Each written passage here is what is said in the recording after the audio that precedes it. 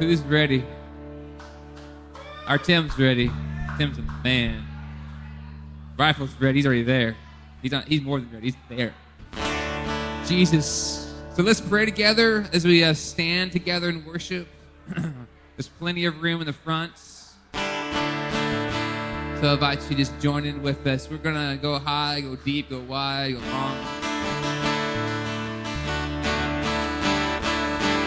Hey, Jesus. So I invite you right now just to focus your heart in. Focus your attention to the Lord.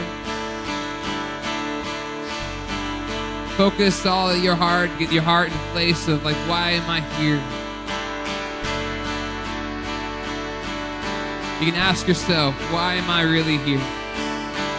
Why did I come this morning?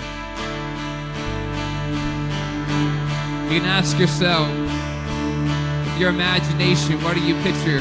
Why are you even here? What do you expect?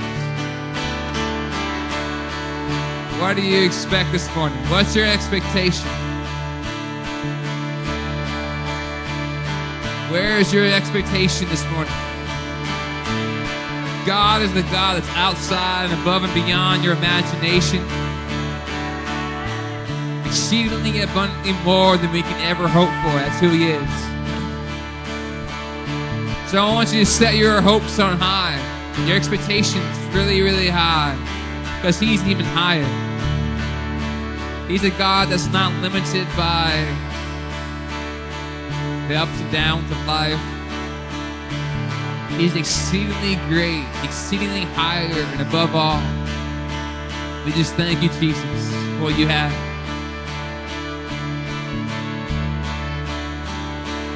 We just thank you, Jesus, for what you have this morning.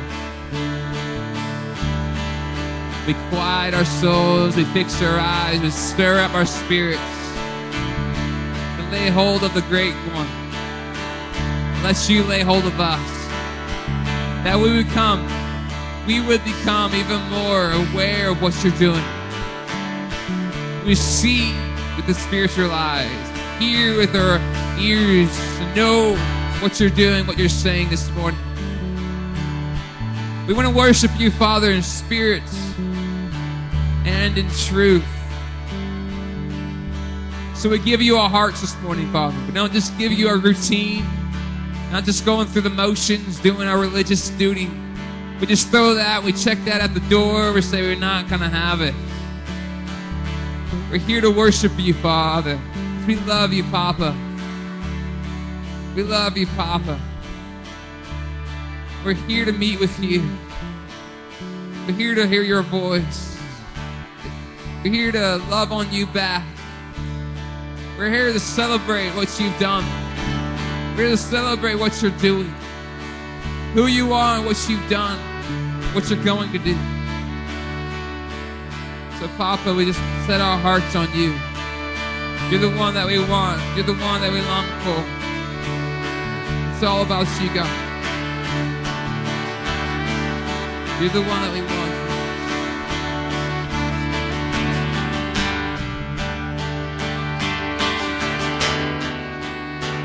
You're the one that we came here for, Jesus.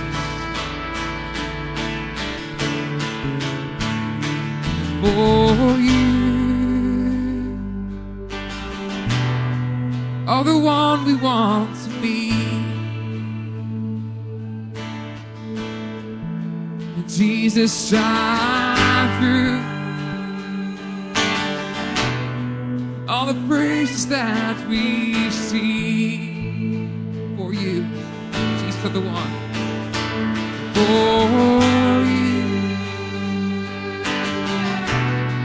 are the one we want to be. Jesus, shine through all the praises that we see. For you are the one. For you are the one we want to meet. And Jesus, shine through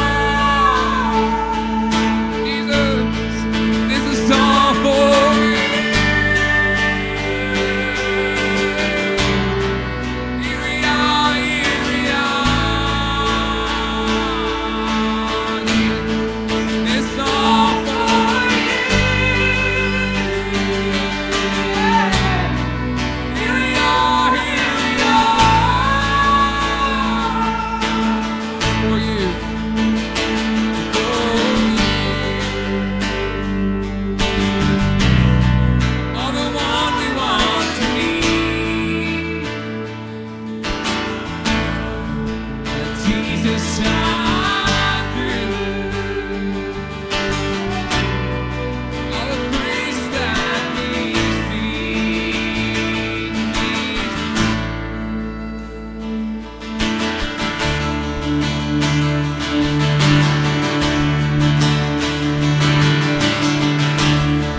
Yes, Jesus.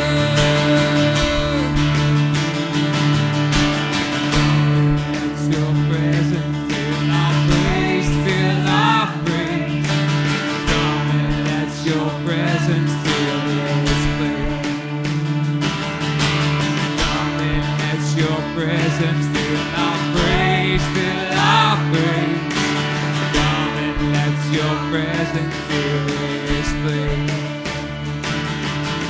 Come and let your presence fill our praise, fill our praise. Come and let your presence fill this place. Come and let your presence fill our praise, fill our praise. Come and let your presence fill this place. For you are the one we want to be.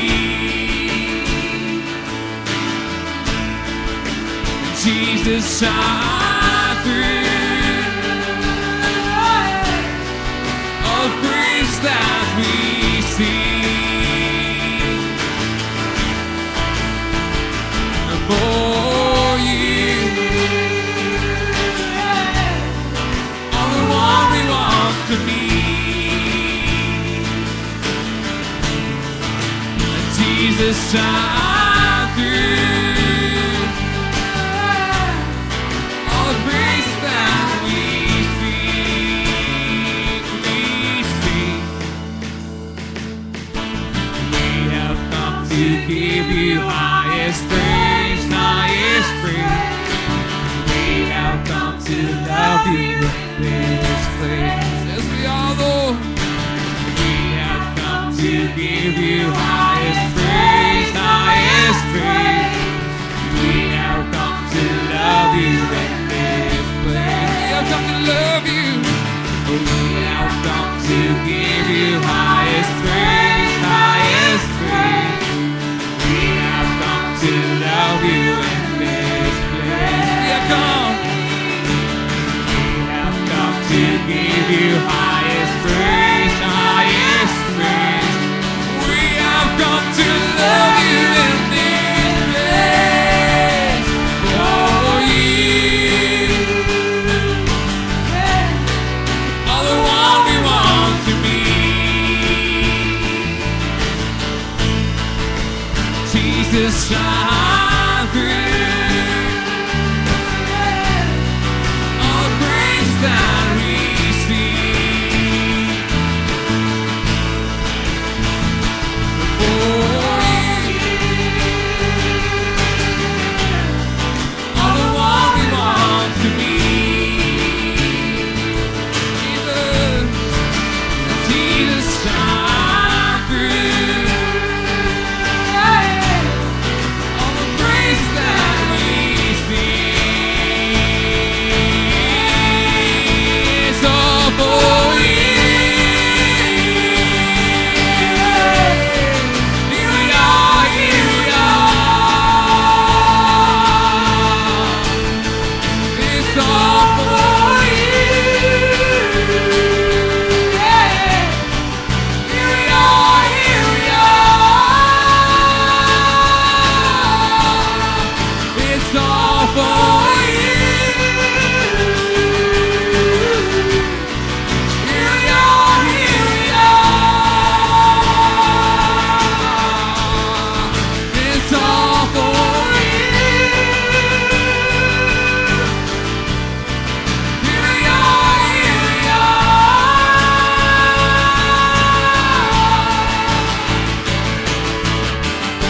'Cause we love you. We love you, Lord. You're the one our hearts long for. We love you. We love you, Lord.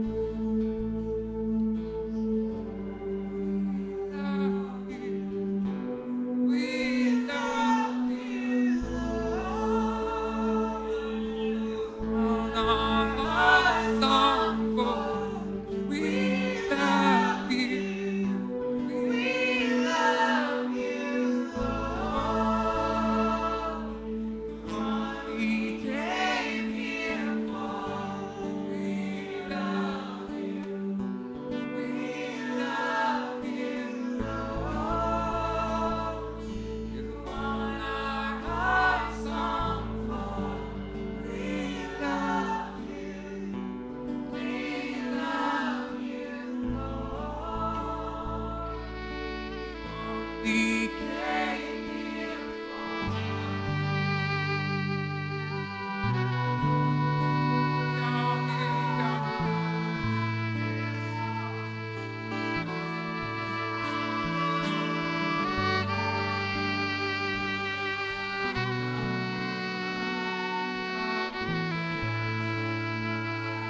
Yes, Jesus, we're here for you, Lord.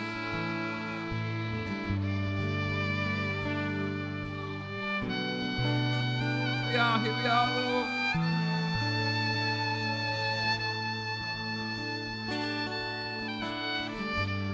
So we love you, Jesus. You're the reason why we're here, Lord. We love you, Lord.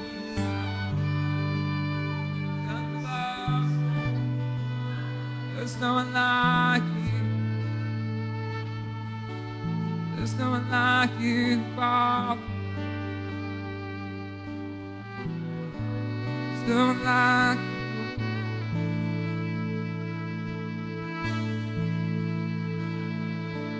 No.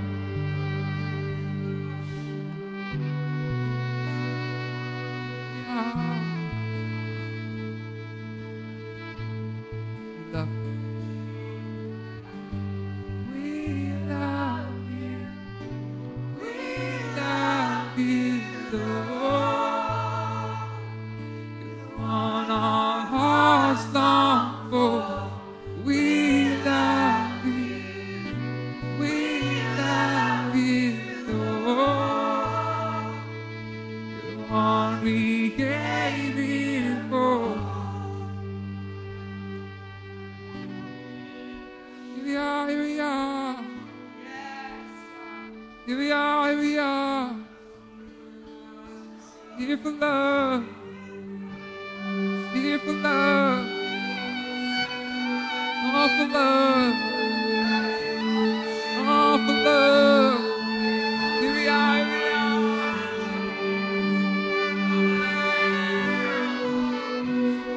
All for you. All for you, Lord. We belong to you, Father. Love be abounding, abounding love.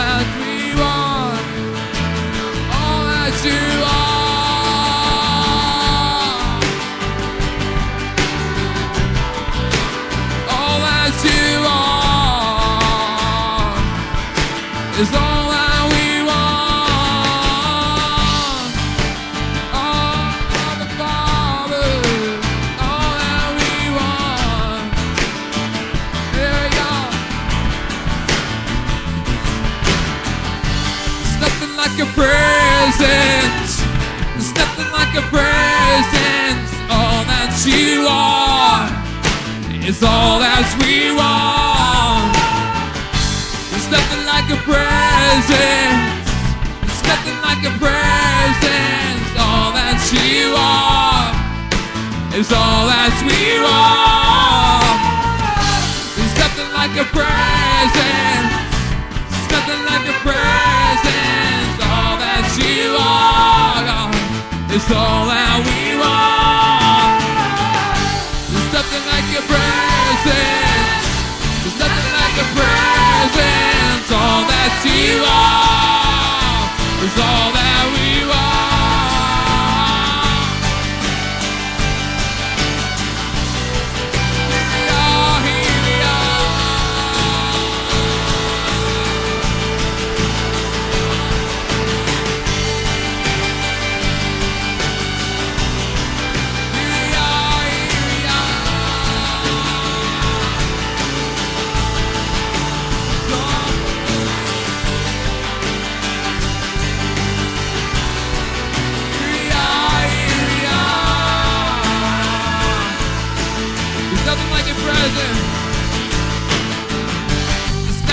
A presence. It's nothing like a presence. All that you are is all that we want. There's nothing like a presence. There's nothing like a presence. All that you are is all that we want. There's nothing like a presence. There's nothing like a presence. All that you are is all that you are. There's nothing like a presence. There's nothing like a presence. All that you are is all that we want.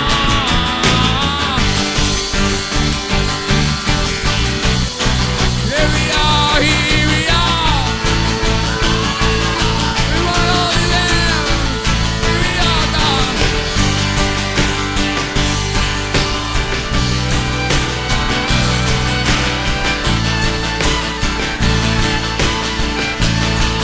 This is all for you. Here we are, here we are. This is all for you. Here we are, here we are. This is all for you.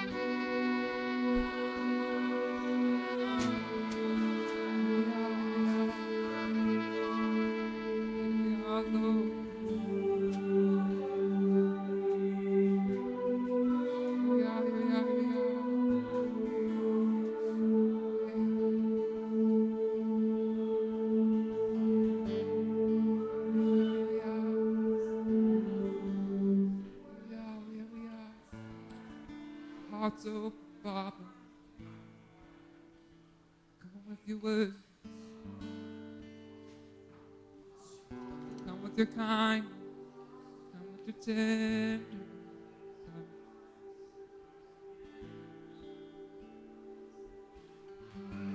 life's up around life, new life. Let's spring up from grass. Soil of our heart.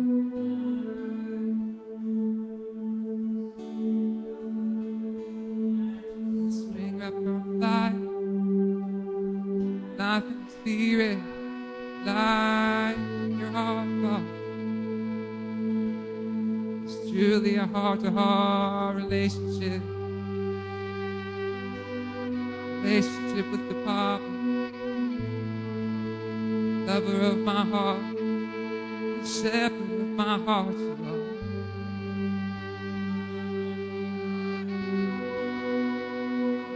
Here we are.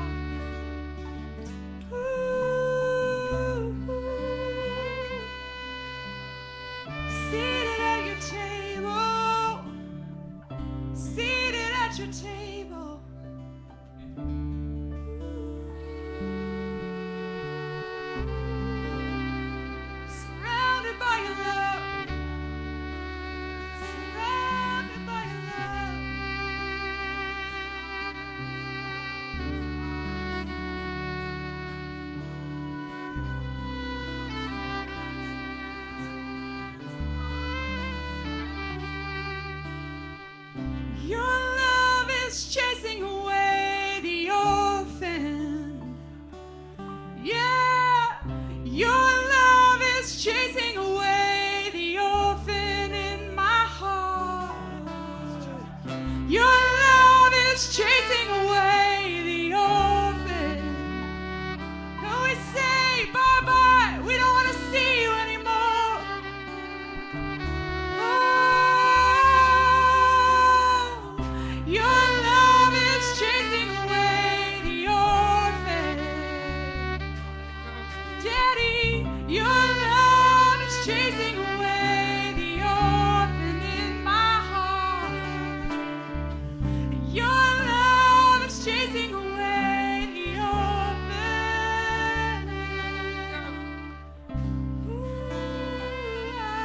we say, Daddy, we say, Abba, Father, we are yours. We're your kids. We're your own. You call us by name. No more fear, no more shame. You call us by name. No more fear, no more shame. For you call us by name. Ooh,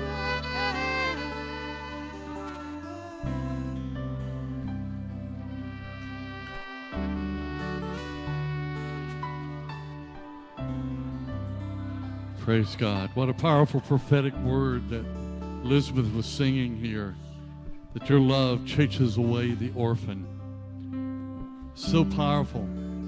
Some of us just need to receive that this morning. There's something about his presence. There's something about being in a place of praise and worship that it answers all those questions of, do I belong? Am I loved? Am I valued? Am I important? All those questions that come out of a heart that is an orphan heart. Because an orphan doesn't know if they belong. They don't know who they belong to. And sometimes we carry that into our relationship with the Lord. But I want to just tell you this morning that there is something so deep the Lord is doing in our times of worship as we get together.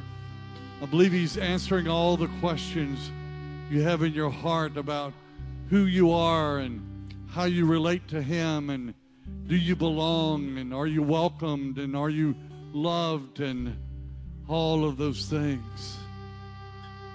So we're singing a song that's saying that I get lost in your love. That's an amazing thing. You know, when we're with the person that we love so very much, time flies by, doesn't it? You know, I know when Cindy and I, we first met 37 years ago, we would be together, and it would, we would look at the clock and it would be like, oh, it's 4 a.m. We've been talking for like a zillion hours. But it was okay. It didn't matter because we were just lost because of the love that we had for one another. And that's what God wants us, as we come together here on Sunday mornings or any time, there's something that we step into a place to say, God, this is my place with you.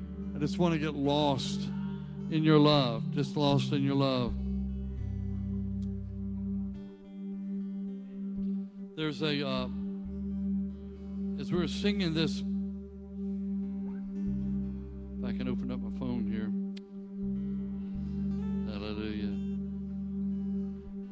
Found just a real, very short, but I believe very powerful verse in the book of Ephesians chapter 1. It says, so that we who first hoped in Christ, who first put our confidence in him, have been destined, and appointed to live for the praise of his glory. I just love that. We'll read it again. You need to hear it again.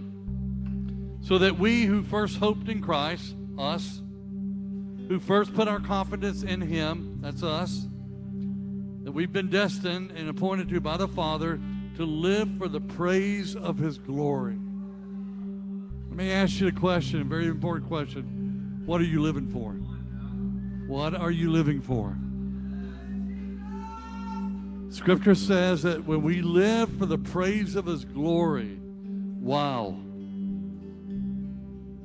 it's an amazing thing. powerful thing. It goes on and talks about later, talking about that God will give you the revelation of the riches that you have in the inheritance that you have in Him. But when we live for the praise of His glory, that's all it's about, living for the praise of His glory. We know that praise is more than just coming here with a band and a worship team. And praise is how we live life. It's how we live life. When we encounter people every day, there's something that comes out of our life to say, listen, there's someone greater, someone bigger, someone more influential, someone more powerful. And that's who I live for.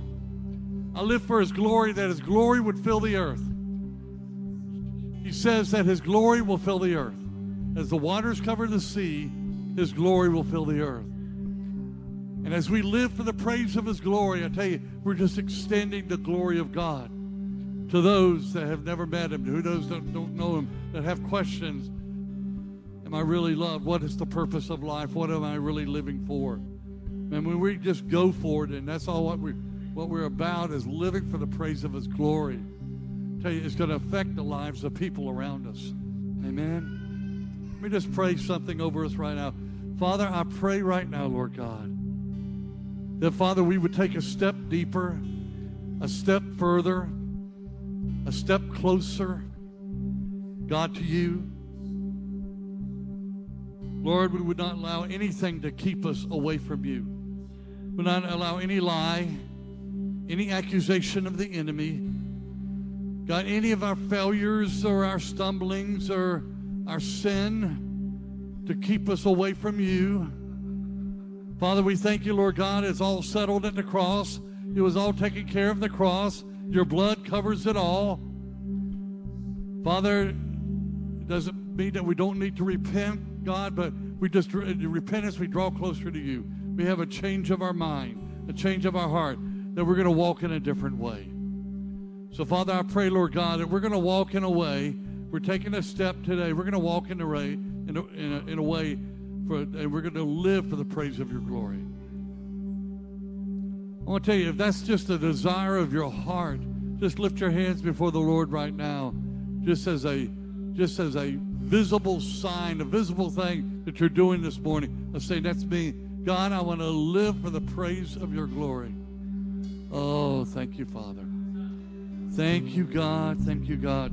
Let it be, Lord. Let it be. God, thank You, Father, for Your wonderful presence. God, thank You that, God, that we carry Your presence with us wherever we go. So, Father, we can live in that place of praise wherever we go. Hallelujah. Amen. Amen. Praise God. Well, I'll tell you, before you sit down, just turn around and hug somebody this morning.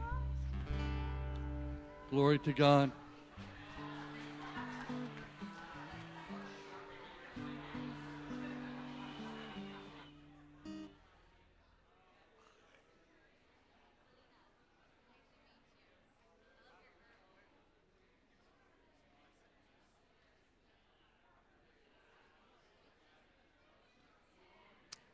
All right.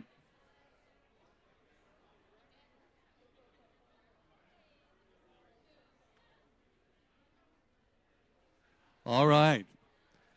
Let's find us a seat this morning.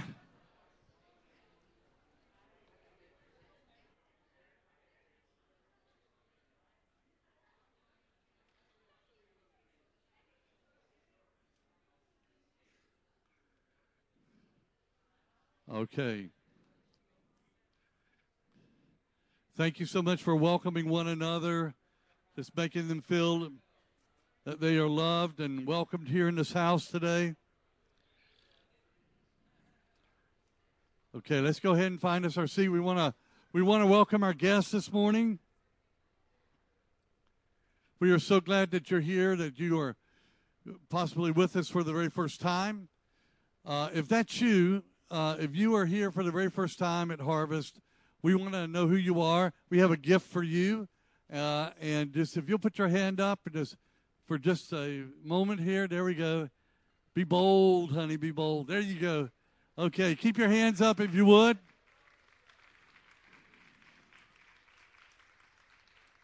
We've got a gift for you. In the bag, you'll find a number of things. But anybody else? First time? We don't want to leave you out. Okay. You'll find a fresh loaf of bread. I believe it's from Panera Bread. And they are blessing us and help us out with our bread. And also, you'll find a white card inside this bag.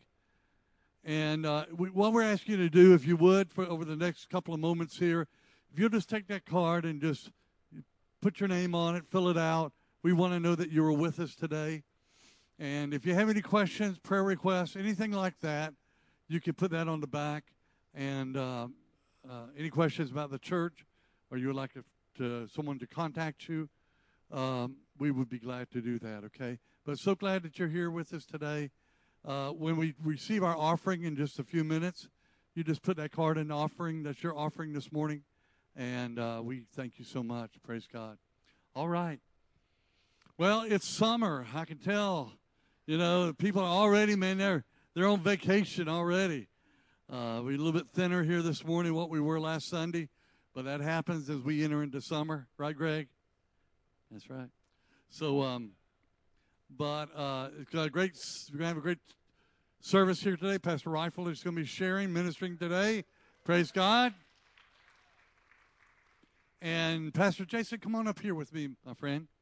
We want to share something with you, real excited about. I guess back in 1997, I always get mixed up with 96 or 97. I think it was 97 when I took a team of college students into South Africa, met Nicole for the very first time. All right, woo-woo. Met Pastor Bill Bennett for the very first time. And one of the things that they had active in their church that so impressed me, and something that Nicole was involved in, and it was called A Year of Your Life. And it was basically that young men and women, or could have been older men and women, that wanted to give a year of internship ministry back into the church to be used. Some that maybe just want to take a year, give it, and just designate it for the Lord and just serve in whatever possible way. Some were people that were trying to figure out, I feel like I'm called to full-time ministry, but I want to see that. And it was a great program to be able to help to determine that. Ever since I saw that, that's something that I was so impressed by, because it released so many young men and women into the harvest, so many young men and women into full-time ministry, and it was just great. And it's always been in my heart ever since we started the church here to begin an internship program, something like that. And I guess about a year or so ago, Jason and I were talking, and he was expressing a very similar thing in his heart of an internship type program that we could begin to develop in the church here. Began to get excited about it. We've been talking about it for a year, planning it, and we're getting ready to kick it off here in July. And I'm going to let Jason share a little bit more about that. Awesome. So, yeah, we're talking about internship. So, one of the values and core missions, one of them of our church, is to raise up leaders. And so we do that in many different ways: school ministry, Sunday school, give opportunities for life groups, and all that kind of stuff. So we're kind of adding to that branch of raising up leaders is starting a Harvest Renewal ministry internships. So this is like kind of like a year of your life, what Pastor Doug's talking about. People who want to give a year, just lay down everything else, like a job, school, university, and I just want to throw themselves into like a year, it could be 14 months or around a year or whatever else, to just focus in on what is this ministry like. I feel like people that feel like I have a calling on myself to be a leader in a church full-time one day, but how do I get there? Do I just go to seminary? Do I just do all these different things? Well, this internship gives people a good, awesome taste of what happens in everyday church life. What goes on from ups and downs to staff meetings, communications, playing a lot of golf. Pastor Doug, understand? I don't know how to play golf, so I must be missing out. But yeah, so we are starting. We've been talking about this. We've been planning it. We've been working on this. And so we are starting Harvest Renewal ministry internships. And so there'll be general things that interns, you'll start to see interns start joining our church, and we will announce them and say who are they, what they do. But like interns, they'll have general things that they will do, like school of ministry, be part of that, become a staff meetings. But for the individual, we will tailor make this intern program for the individual, for their specific callings, to help give them a taste more and more and more into what they feel like they're called to, right? So we'll give them, hey, here we go. We'll walk with you. We will mentor you. We will do it together. We will show you how to way to throw yourself into this for a year. We may not be able to salary you, but we will help you in leadership, mentoring, all that kind of stuff. So interns will come and raise their own support. Say, hey, I want to do this for a year. I want to plan, the first month or so to raise support from people to partner with them to sow into leaders so that they can, for a year, designate themselves to jump into everyday life and ministry, the minutia, that good old word of minutia of ministry. So we are starting. We have our first intern going to be starting July 1st, and that'd be Liz Brewster.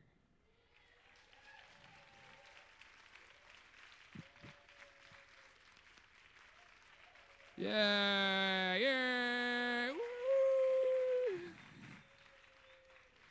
So this is the plan right now. So the month of June, Elizabeth Brewster is be getting partners, asking for people to sow into her, as she can designate actually 14 months of her life, starting July 1st, to do an internship with Harvest Renewal Church.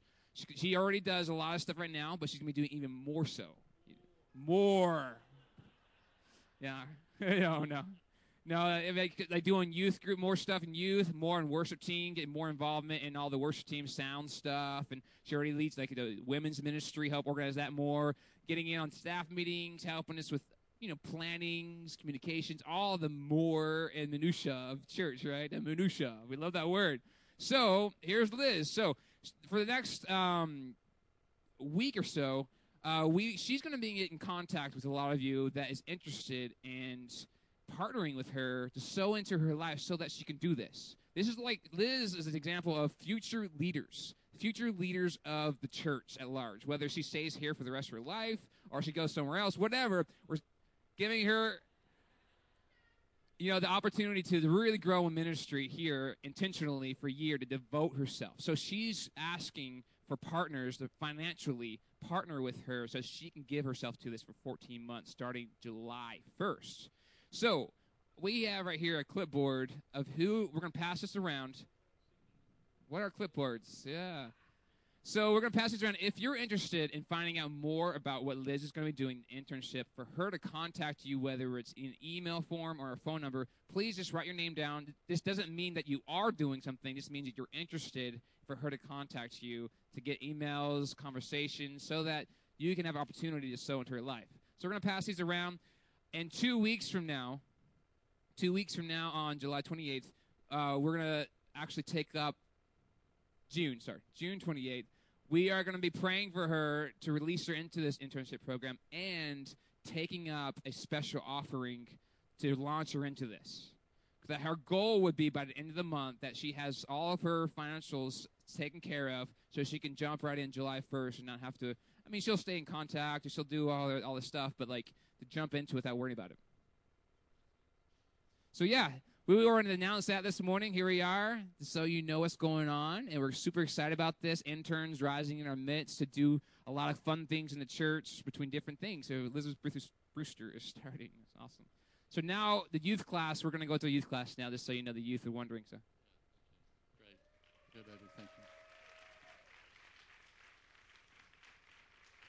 We're going to, when we take up this offering, Liz is going to be sharing a little bit of her heart and what she's going to be doing, so you'll get a lot better idea from that also. But, yeah, if you're interested in just knowing more about it, interested in knowing how you can support her, please put your name, email, phone number down so she can contact you. And we greatly appreciate it. We're very excited about the whole program and believe that she's our first little guinea pig here as we get started. And we'll make all the mistakes on her, but she can handle it. But I believe this is going to be a doorway for so many people to be able to serve. And so we're excited. Amen? All right. Praise God. Just one quick announcement. Can you believe that? One quick announcement. Okay.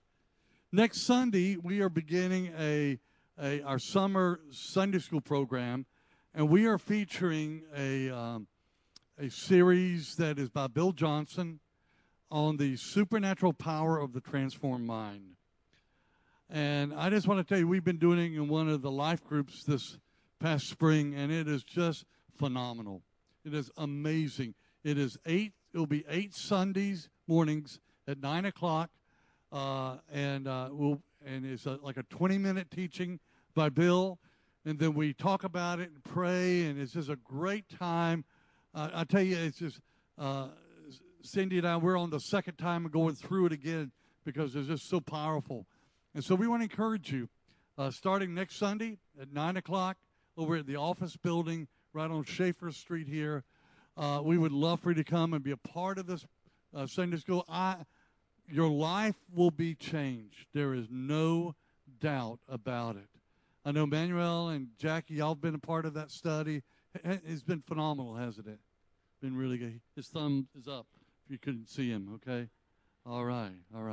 Praise God. Okay, Rifle. We want to take up our offerings this morning. Raise our offerings. It's like,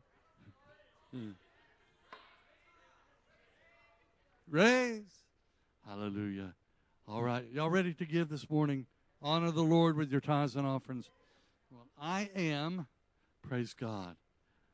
I am so blessed. I tell you, God has been so faithful towards Cindy and I, and over the years, and been in ministry, and during those years as a youth pastor, where the youth pastors, it's funny, they always get like the broom and mop closet for their office, get very little money, but God has been always so faithful. But one of the things, from the moment that we were married, we said, we will never miss an opportunity to give, ever. We will never miss when there's an opportunity to give. We are going to always give in our tithes and our offerings, and God has always taken care of us and has blessed us in a phenomenal way. So, Father, we thank you today, God, as we give today. God, we honor you. We honor your word. We honor the promises that you give us, Father. God, we trust in you. And Lord, we love to give, Father. It's part of your nature and it's part of ours because you live on the inside of us. Father, it's not a difficult thing for us to give, God, and to give abundantly because that is your heart. You have demonstrated it in so many ways over and through our lives. And so, Father, we thank you today that as we take this offering, we thank you, Father, that we give it unto you, that you would utilize it and use it for the kingdom, that, Father, that people may be reached and discipled and ministered to in great and effective ways. And so we thank you in Jesus' name. Amen. Pascal? All right, Rifle. I'm going to give the Rifle just as much time as we can this morning, and I love this man. And I tell you, I love the teaching gift that's within him, and it's great to be able to share the pulpit with him. So we're both going to stand up here today, and I'm just going to amen everything and say, good word. Thank you, Pastor Doug. Good morning, everybody. I'm so sorry Jason left now because I want to find out minutiae, what that means. I heard Dr. Bull use it, the minutiae of ministry. The singing group, okay, well, the minutiae. So if I can find out, I can sound a little smarter as well. But Jason's gone, so just bear with me. Pastor Doug, would you please come up here and share the pulpit with me for a while, please? I would just, on behalf of everyone here, it's not planned or anything, but just really, really like to say thank you so much for the vision that you had for Be Mosaic, for putting all of that together, getting all the people. We just want to thank you and honor you. Thank you. Amen. Praise God.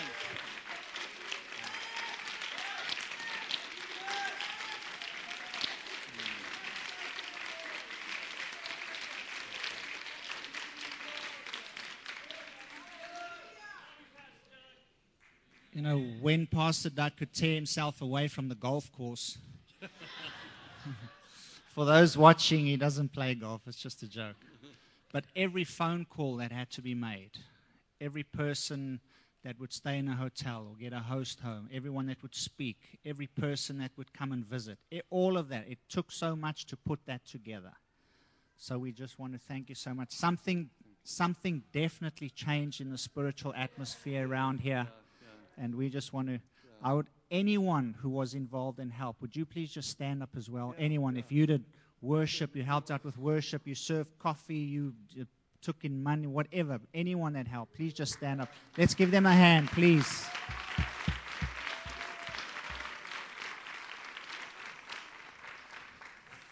Thank you so much. That was truly what an amazing time we had with God.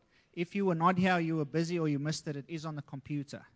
You can go, it's downloaded. So you can go and you can get all the services there. So it was phenomenal. I definitely do know, and it's not just for me, but something in our house has changed.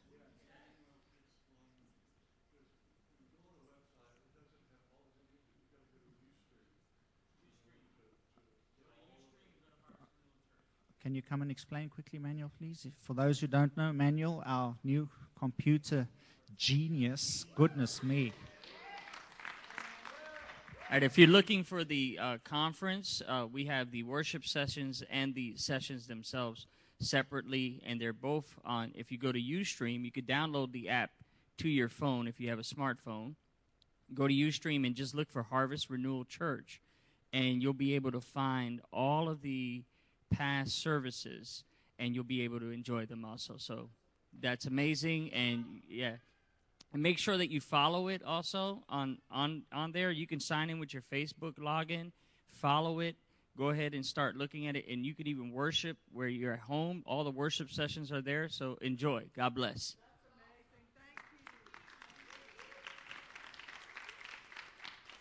Okay, we are continuing with the resurrected life. Today, I definitely do want to get to talking about the cleansing in the temple, but I'm going to try to get there. We will get there. Who or what are you dependent on in this resurrected life? Who or what are you dependent on all the time? Are there times that you step out of His dependence and become dependent on yourself? The world's wisdom, your wisdom, I can do this, I got this. How dependent and who dependent are you all the time on the Holy Spirit leading and guiding? And a very dangerous thing for me is this morning going through this, and God spoke to me again and just changed a little bit of this again. It happens so often, I should know better than that by now. But I know that He wants to share this one point, and it's again got to do with me, but here we go again. So Romans 8 verse 14, please, if we can have that on the screen there. For as many as are led by the Spirit of God, these are the sons of God. For as many. In other words, that for there, you have a choice in this. I have a choice in this. How much do I want the leading of Holy Spirit in my life? And then when I follow His lead, now I become a son.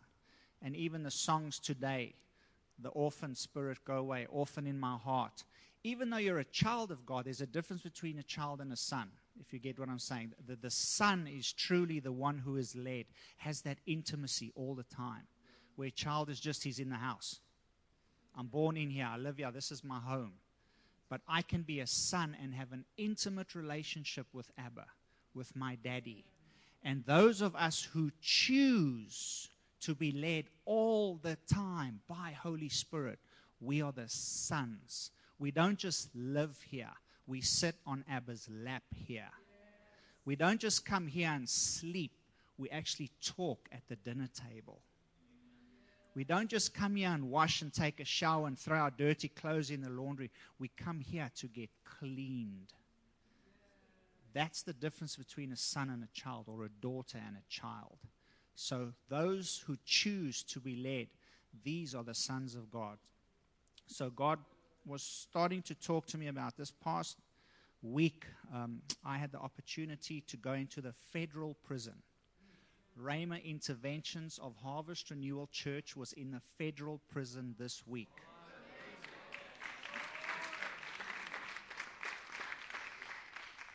It's very different than state prison, and praise God I was there. And they let me out again. I just have to tell you this. Someone was telling me this morning a funny story about that very exact same prison. And the security there is pretty high.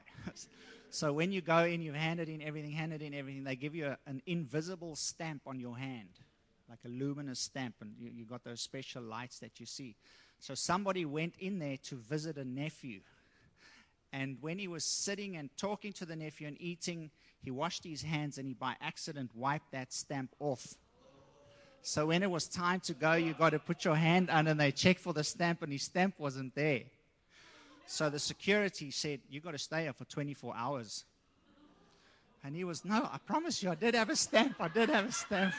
This lady was so serious. And I got to go, please call someone. I did have a stamp. She said, just don't wash your stamp off next time. And they let him, he could go.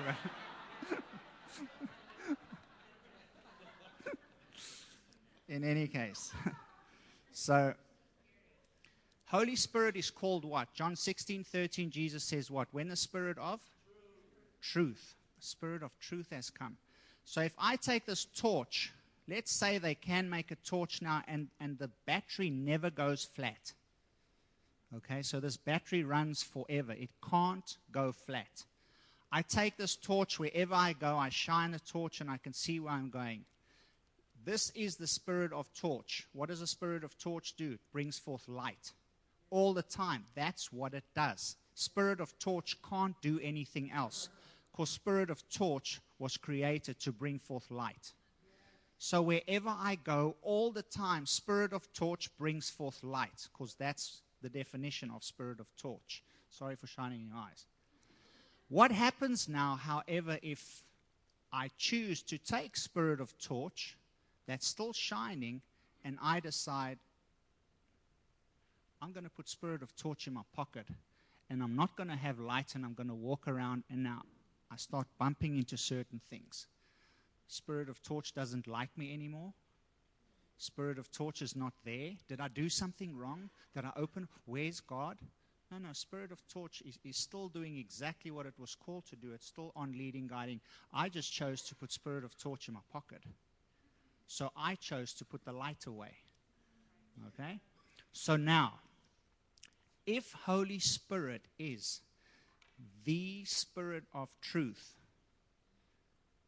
that means He is always leading, always guiding you and I into truth. What would happen if we would put the Spirit of truth, quote unquote, in our pockets, hide Him for a while, step out of truth, and do something and maybe bump into something now? Can we say, oh, well, the Spirit of truth just wasn't there. Spirit of truth doesn't love me. Did I open a door? Am I doing? No. You just stepped out of the Spirit of truth, and now you're walking in something which is not a truth. In other words, you're walking in a lie. All the time, He's leading, guiding. And I see too many times Christians walking in something that is not truth, but saying, God told me to do this. God led me here. This is the Lord. And we have certain things that we say. And no, it's completely against. It's the opposite of the Spirit of truth. Light, love, gentleness, kindness, meekness. It's not that. So it's not Him. We just chose to put the Spirit of light or truth away for a while and step out of that and walk in darkness. Okay. So Holy Spirit revealed this to me this morning. He said, Rifle, when you go into the prison, this is now me. And he said, if you tell a lie in the prison while you're speaking to these people, if you lie, you can't expect me to fully come as the Spirit of truth and do miraculous things in there. I am not saying that sin and the power of darkness is greater than Holy Spirit. I'm not saying that. Holy Spirit was saying to me, if you want me, Rifle, to flow 100% through your life in all power, that comes through 100% pure intimacy with me. You can't live in 80% light, have 20% darkness rifle, but expect when you lay your hands on someone or say something, 100% of me to come through you. That's what I'm saying. Okay? Example is this. I'm busy speaking. I do a study method program. I'm talking to the guys. And I say, for example, I really, really used to like fighting. And I fought a lot. And fighting was a part of my life. But God changed me, and now I go on. Now, in that there's a half-truth in that. The whole truth would be, I didn't like fighting. I didn't really. But when I would drink and get drunk to a certain point, then I really enjoyed fighting. So it wasn't all the time fighting anywhere I went, fighting every day of my life, fighting. So what I'm saying is not the whole truth. And if I want all of his purity and all of his light and power to come out of me, I must speak all truth. So help me God, the whole truth, nothing but the truth, all of it. And Holy Spirit was just revealing to me that sometimes when you just turn that little light off for a while, because I'm talking, I'm busy explaining, and then I don't go back to say, this is really what they get a wrong picture of me. I didn't say the whole truth, and now Holy Spirit is saying, it's very difficult for me to work 100% through you when there's not 100% truth coming through you, the messenger of truth. Does that make sense? Am I getting my point across? So, always tell the truth. You can stop then and say, when I got drunk, or when I was around certain friends, it was easier for me to get into fights and fight and things like that. But so explain yourself so that the whole truth comes out. Don't just give 50% of the truth, because I am the Spirit of truth, and there's no 20% darkness in me. So give all the truth when you speak, because then you allow me more to work through you. And that's what all of us want, is for him to work through us without any hindrance. That's the cry of our heart. So, Jesus said himself in John 5, verse 19. Thank you so much. Then Jesus answered and said to them, most assuredly I say to you, the Son can do nothing of himself, but what he sees the Father do, for whatever he sees the Father do, the Son does in like manner. So I want to talk about a couple of things that have infiltrated the church and the kingdom in many, many ways. The church itself has been infested with a lot of stuff from the world, which is very sad. From the way we do things, the way we believe things, even to the way we speak. And world systems and world ways have infiltrated into us and into the church. We constantly hear things that are not true, that go against the word, but it's just everyday speech, and we use it, and it's true in the world, but it's not true in here.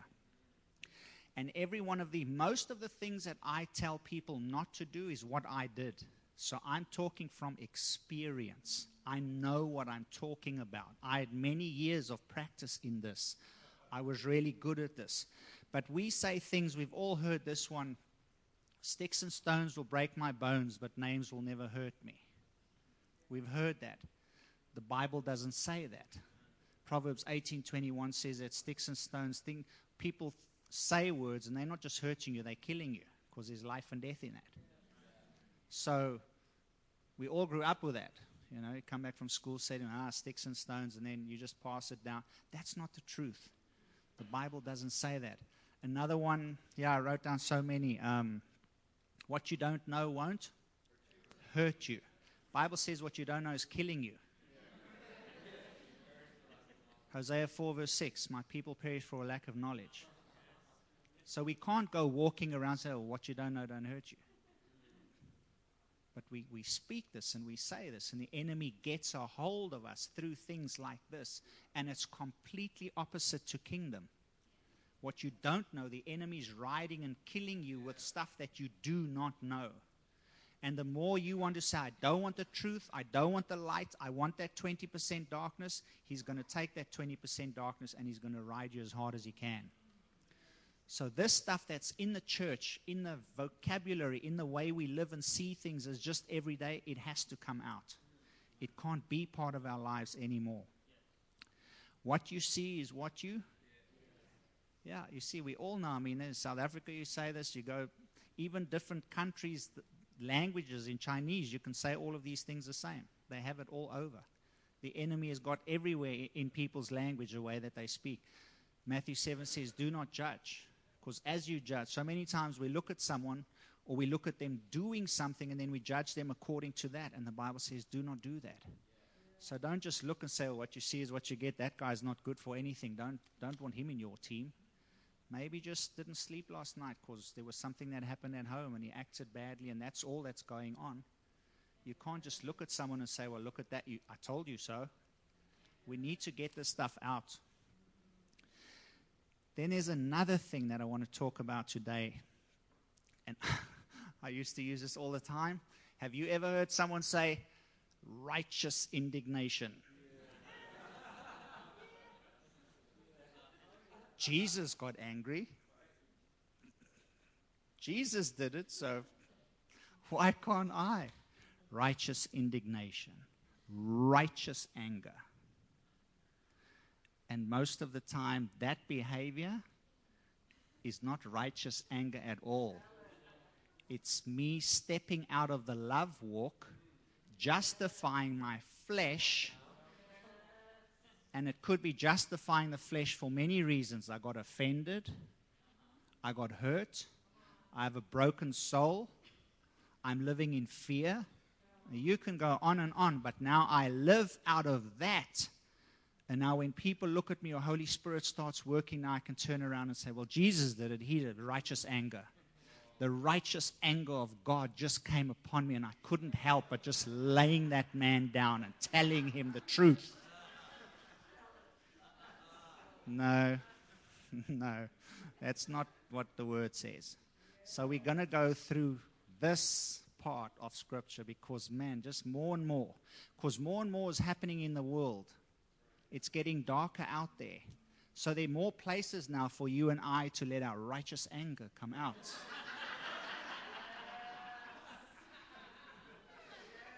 You used to have to really go and look for things to get righteously angry about.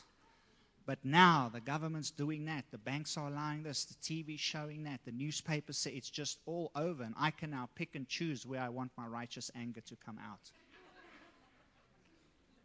That's not what the word says about Jesus cleansing the temple. So let's go and look, because if we do the same as Jesus, if we are led by the Holy Spirit, if we do only what the Father says, maybe there is a time where you have to do what Jesus did, but let's take a look what Jesus did in cleansing the temple. He didn't just walk in and have a bad day and start throwing people upside down and saying, well, God told me to do this. Matthew chapter 12, we're going to read all four Gospels have this in. Matthew 21 verse 12. Then Jesus went into the temple of God and drove out all those who bought and sold in the temple, and overturned the tables of the money changers and the seats of those who sold doves. Mark 11:15. So they came to Jerusalem. Then Jesus went into the temple and began to drive out those who bought and sold in the temple, and overturned the tables of the money changers and the seats of those who sold doves. Luke 19:45. And he went into the temple and began to drive out those who bought and sold in it. John 2:14-15. And this takes it to another level. And he found in the temple those who sold oxen and sheep and doves, and the money changers doing business. When he had made a whip of cords, he drove them out all of the temple. With the sheep and the oxen, he poured out the chargers' money and overturned the tables. So that's just now you've got something in your hand that this righteous anger is helping with. I used to have a friend. We were saved when this story took place. We were believers. But he would take the book of Proverbs and he would doctor 2 or 3 verses a little, put them together, take one part of that scripture, one part of that, one of this, put them together in his own version. And the Bible in Proverbs talks about a fool, and someone should be the rod for a fool of a back. And his favorite verse was, "A fool must be beaten." That we are saved. I mean, we get this from the Bible. A fool must be beaten. But he was one who practically believed that faith without works is no good. So he put action to his words. When he said a fool must be beaten, he didn't just talk, because he didn't want to be self-deceived. So he put into action what he was hearing, but that's not God. Okay, carrying on. The Synoptic Gospels, there are 2 different kinds of cleansing in the temple that takes place here. Scholars will say there's one in chapter 2 of John that we just read, where Jesus made the whip.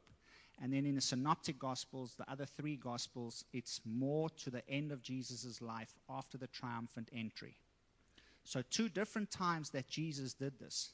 So let's see, remember now, we want to get out of our thinking and we have righteous anger. So let's see what truly happened in these examples over here. At this time of Jesus, people are still under the law. We understand by now that even though Matthew, Mark, Luke, and John are New Covenant, New Testament books in our Bible, they still belong to the Old Covenant. Okay? Jesus didn't come at the book of end of Malachi and say, okay, Matthew 1:1, New Testament, now we start. He didn't do that. New Covenant means he was raised from the dead, Holy Spirit had been sent. Now we are able to receive the gift of Holy Spirit on the inside of us. So Matthew, Mark, Luke, and John are still part of the Old Covenant books, okay, following the law. Right. So just some facts about those verses that we've been reading. Judea was under Roman rule, Roman reign. The money, the currency that they were using was the what? Caesar's money, drachma. Can you remember when they came to catch him and they said to him, is it lawful that we pay taxes? And Jesus says, bring me whose image is on the back of this. Okay. So now what happens is, because of the law, the people of God had to come and they had to pay Israeli, God's kind of money, to the temple that they were going to visit. But now, because the temple was in the area where the Romans were ruling and reigning, and their money had to be changed. So if you had Roman money, you went to the temple, you couldn't take that in. You had to change that to get money that you could take in to pay to God. Okay, so this is now what's happening in this whole story here with the righteous anger.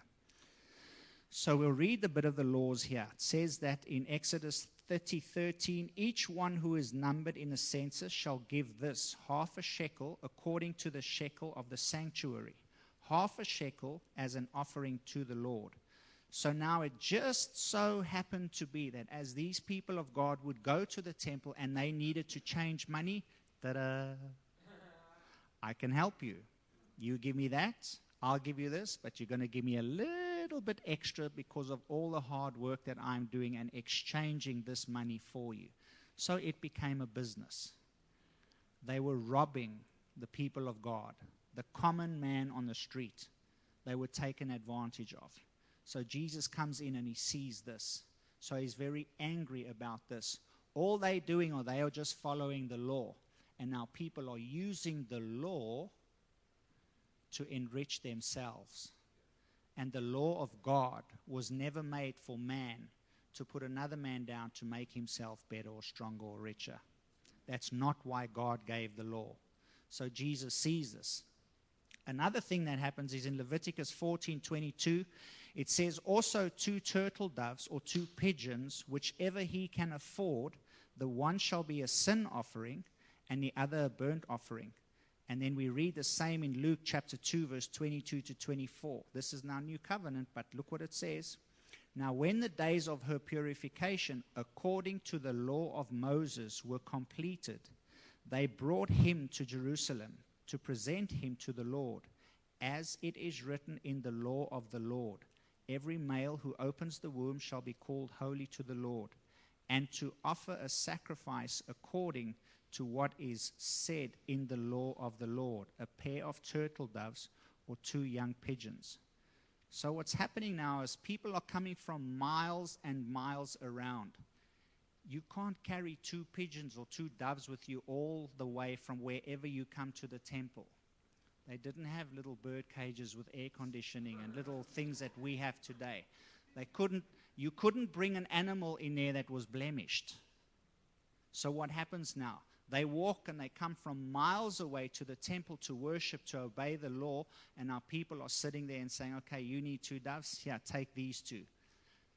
And they will say, it costs 50% more of whatever it really, really costs. And they were buying and selling. They were changing money. They were taking advantage of the common man on street, who all they wanted to do was just obey God when going to the temple. So Jesus comes in and he sees these guys. And what's bad about this is now the priest had to examine the animals. So now the priest, who's the one who should be delivering the love and the law of God, is now in on the money. Because they can say, oh, these doves are not good enough, you need to go get 2 more.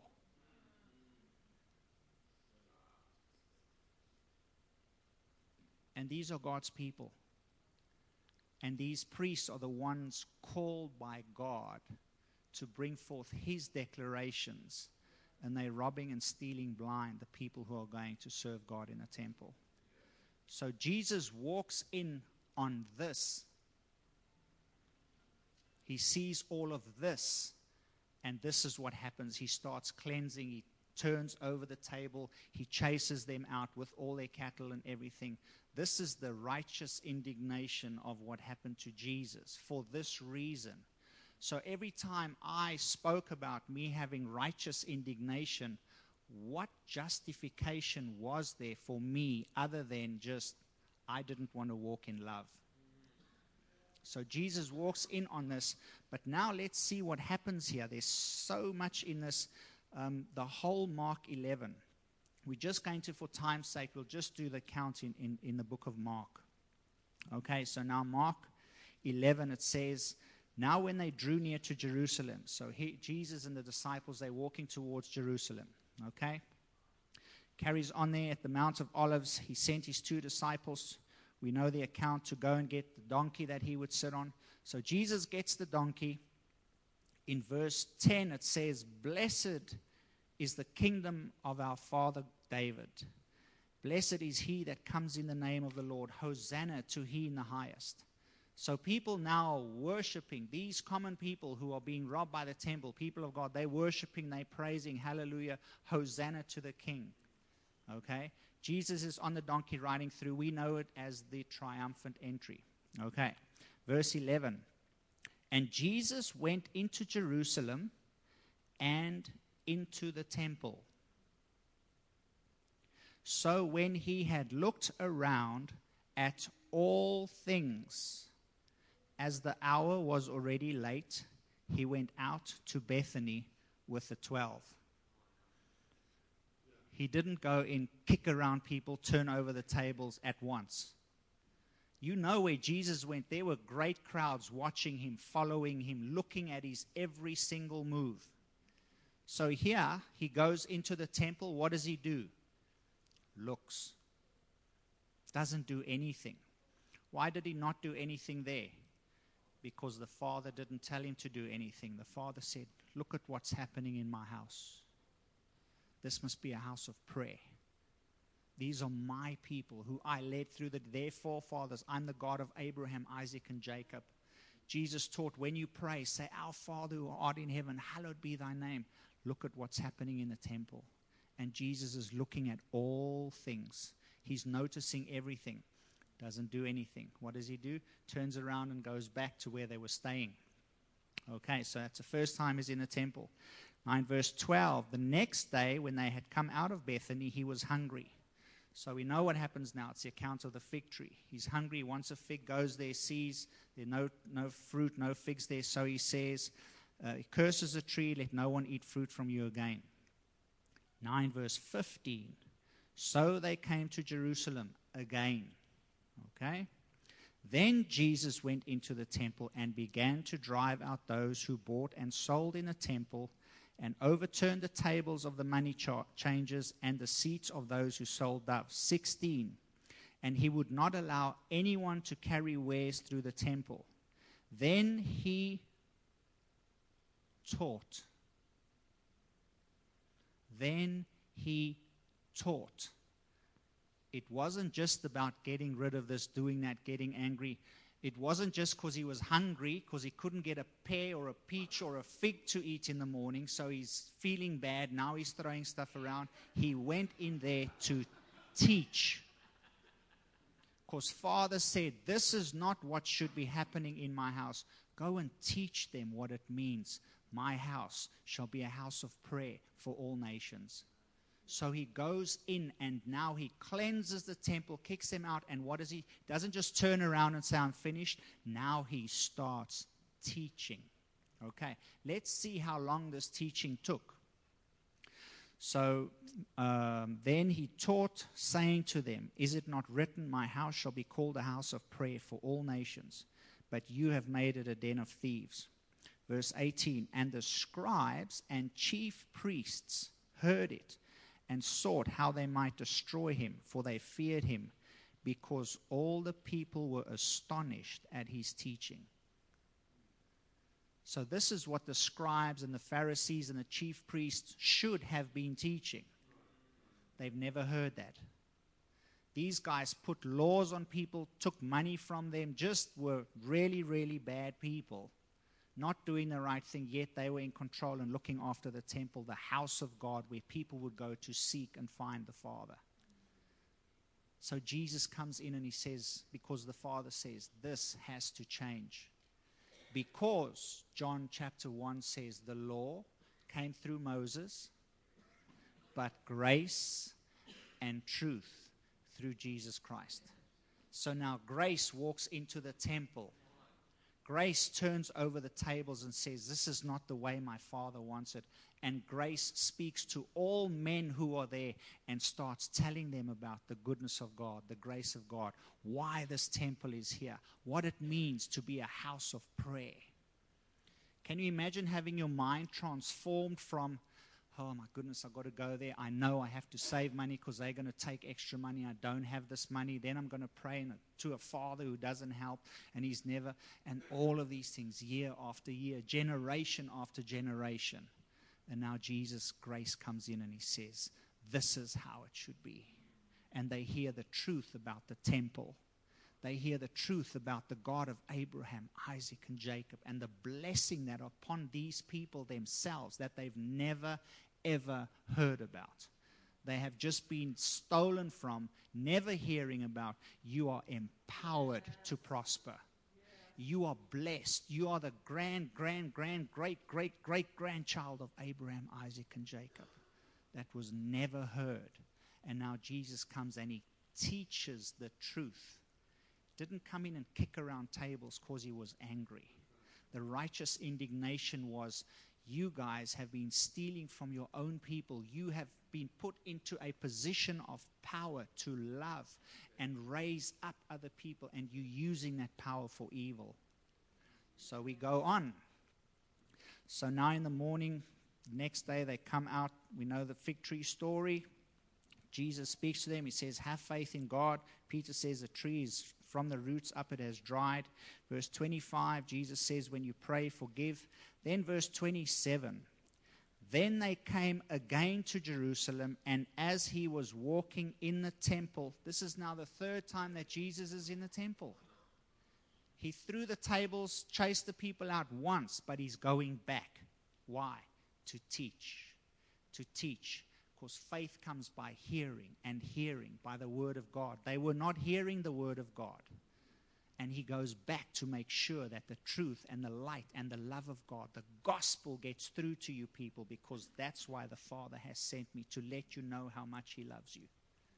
So when we feel that righteous indignation, is it because we have a love for the people that we are facing? Or is it because you just do things different than I think it should be done, and I'll show you what I think should be done? Or is it now an opportunity to really lay down my life like Jesus, to tell you the truth and say, this is what the Father wants for you. This is not what He wants. This is not His purpose and plan for you. Let me tell you, let me teach you about the goodness of God. It carries on. So now that's chapter 12. End of 11. We're going to chapter 12. These people come now. Jesus speaks to them. He tells them the parable of the wicked vine dresser. Scribes and Pharisees know Jesus is speaking to them. So they're even more indignant. They're even more angry. Then the Pharisees come and they say to him, is it lawful to pay taxes to Caesar? They're trying to catch him. Then the Sadducees come and they want to ask about the resurrection. One after the other. They just need to get this guy out because he's teaching so much light and truth, and we're not going to make money, and people are just not going to come anymore. And Jesus just carries on, one after the other. Then in verse 35, then Jesus answered and said, while he taught in the temple, how is it that the scribes say that the Christ is the son of David? For David himself said by the Holy Spirit, the Lord said to my Lord, sit at my right hand till I make your enemies your footstool. Therefore David himself calls him Lord. How is he then his son? Look at this. And the common people heard him gladly. After all of that, going to the temple day after day, time after time, what was his reason for doing that? So that the common people could hear him gladly. It's not, my friend, my brother and sister, about our righteous indignation, and we know what is right, and our church says this, and our Bible declares this. It's about the common people who have been lied to and robbed from by the devil to go in and open their eyes to the light and the gospel and the love, so that grace and truth can now be made manifest to you. Let us never, ever, ever fall into that trap of, I know better than you because, and I'll show you and tell you what. That was not, if one person could do that, it's probably God himself. But he didn't do it. And as the Father sent me, so I send you. So let us go into the world. Let us go, and as we go, preaching the good news and the truth that God is good.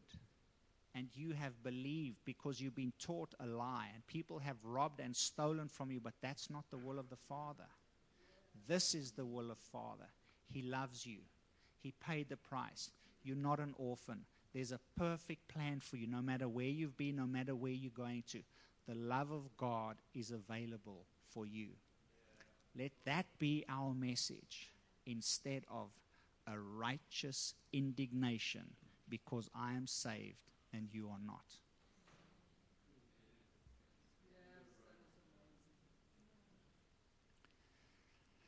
So at the end of the day, wisdom taught. Wisdom himself went in and taught because he was moved with compassion. Please understand what I'm saying. Compassion is not a feeling. Compassion is a person. You understand what I'm saying? The Bible says he was moved with compassion. But the Father, through him, moved with his heart in Jesus. And he had the heart of the Father. So it wasn't just a feeling. It was a person that said, man, those are my kids. This is not right. This is why you're there. And compassion. He was moved by compassion because he only does what he sees the Father do. And the Father looked down at his creation and he was like, no, that's not what I have for them. You are so far away from what I created you to be and what your life should be. And that compassion in Jesus moved him, and then the anointing flowed. Compassion is a person, not just a feeling. And may we, wherever we walk, because we carry the kingdom within, walk with compassion moving us. No more righteous indignation. Love, grace, peace, the goodness of the kingdom. Let's pray. Father God, we just so thankful for the truth of your word. Holy Spirit, we pray as you are the teacher that you open the word to us. that we won't get caught in the world's way of doing things, that we won't even allow the world's ways in our speech, but that we will speak, Jesus, as you said, only what the Father says, that we would be led and driven by compassion and love for our fellow man, and that when things of the enemy would want to rise up on the inside of us, that love and grace would overshadow that, just like Jesus, you do toward us every single day.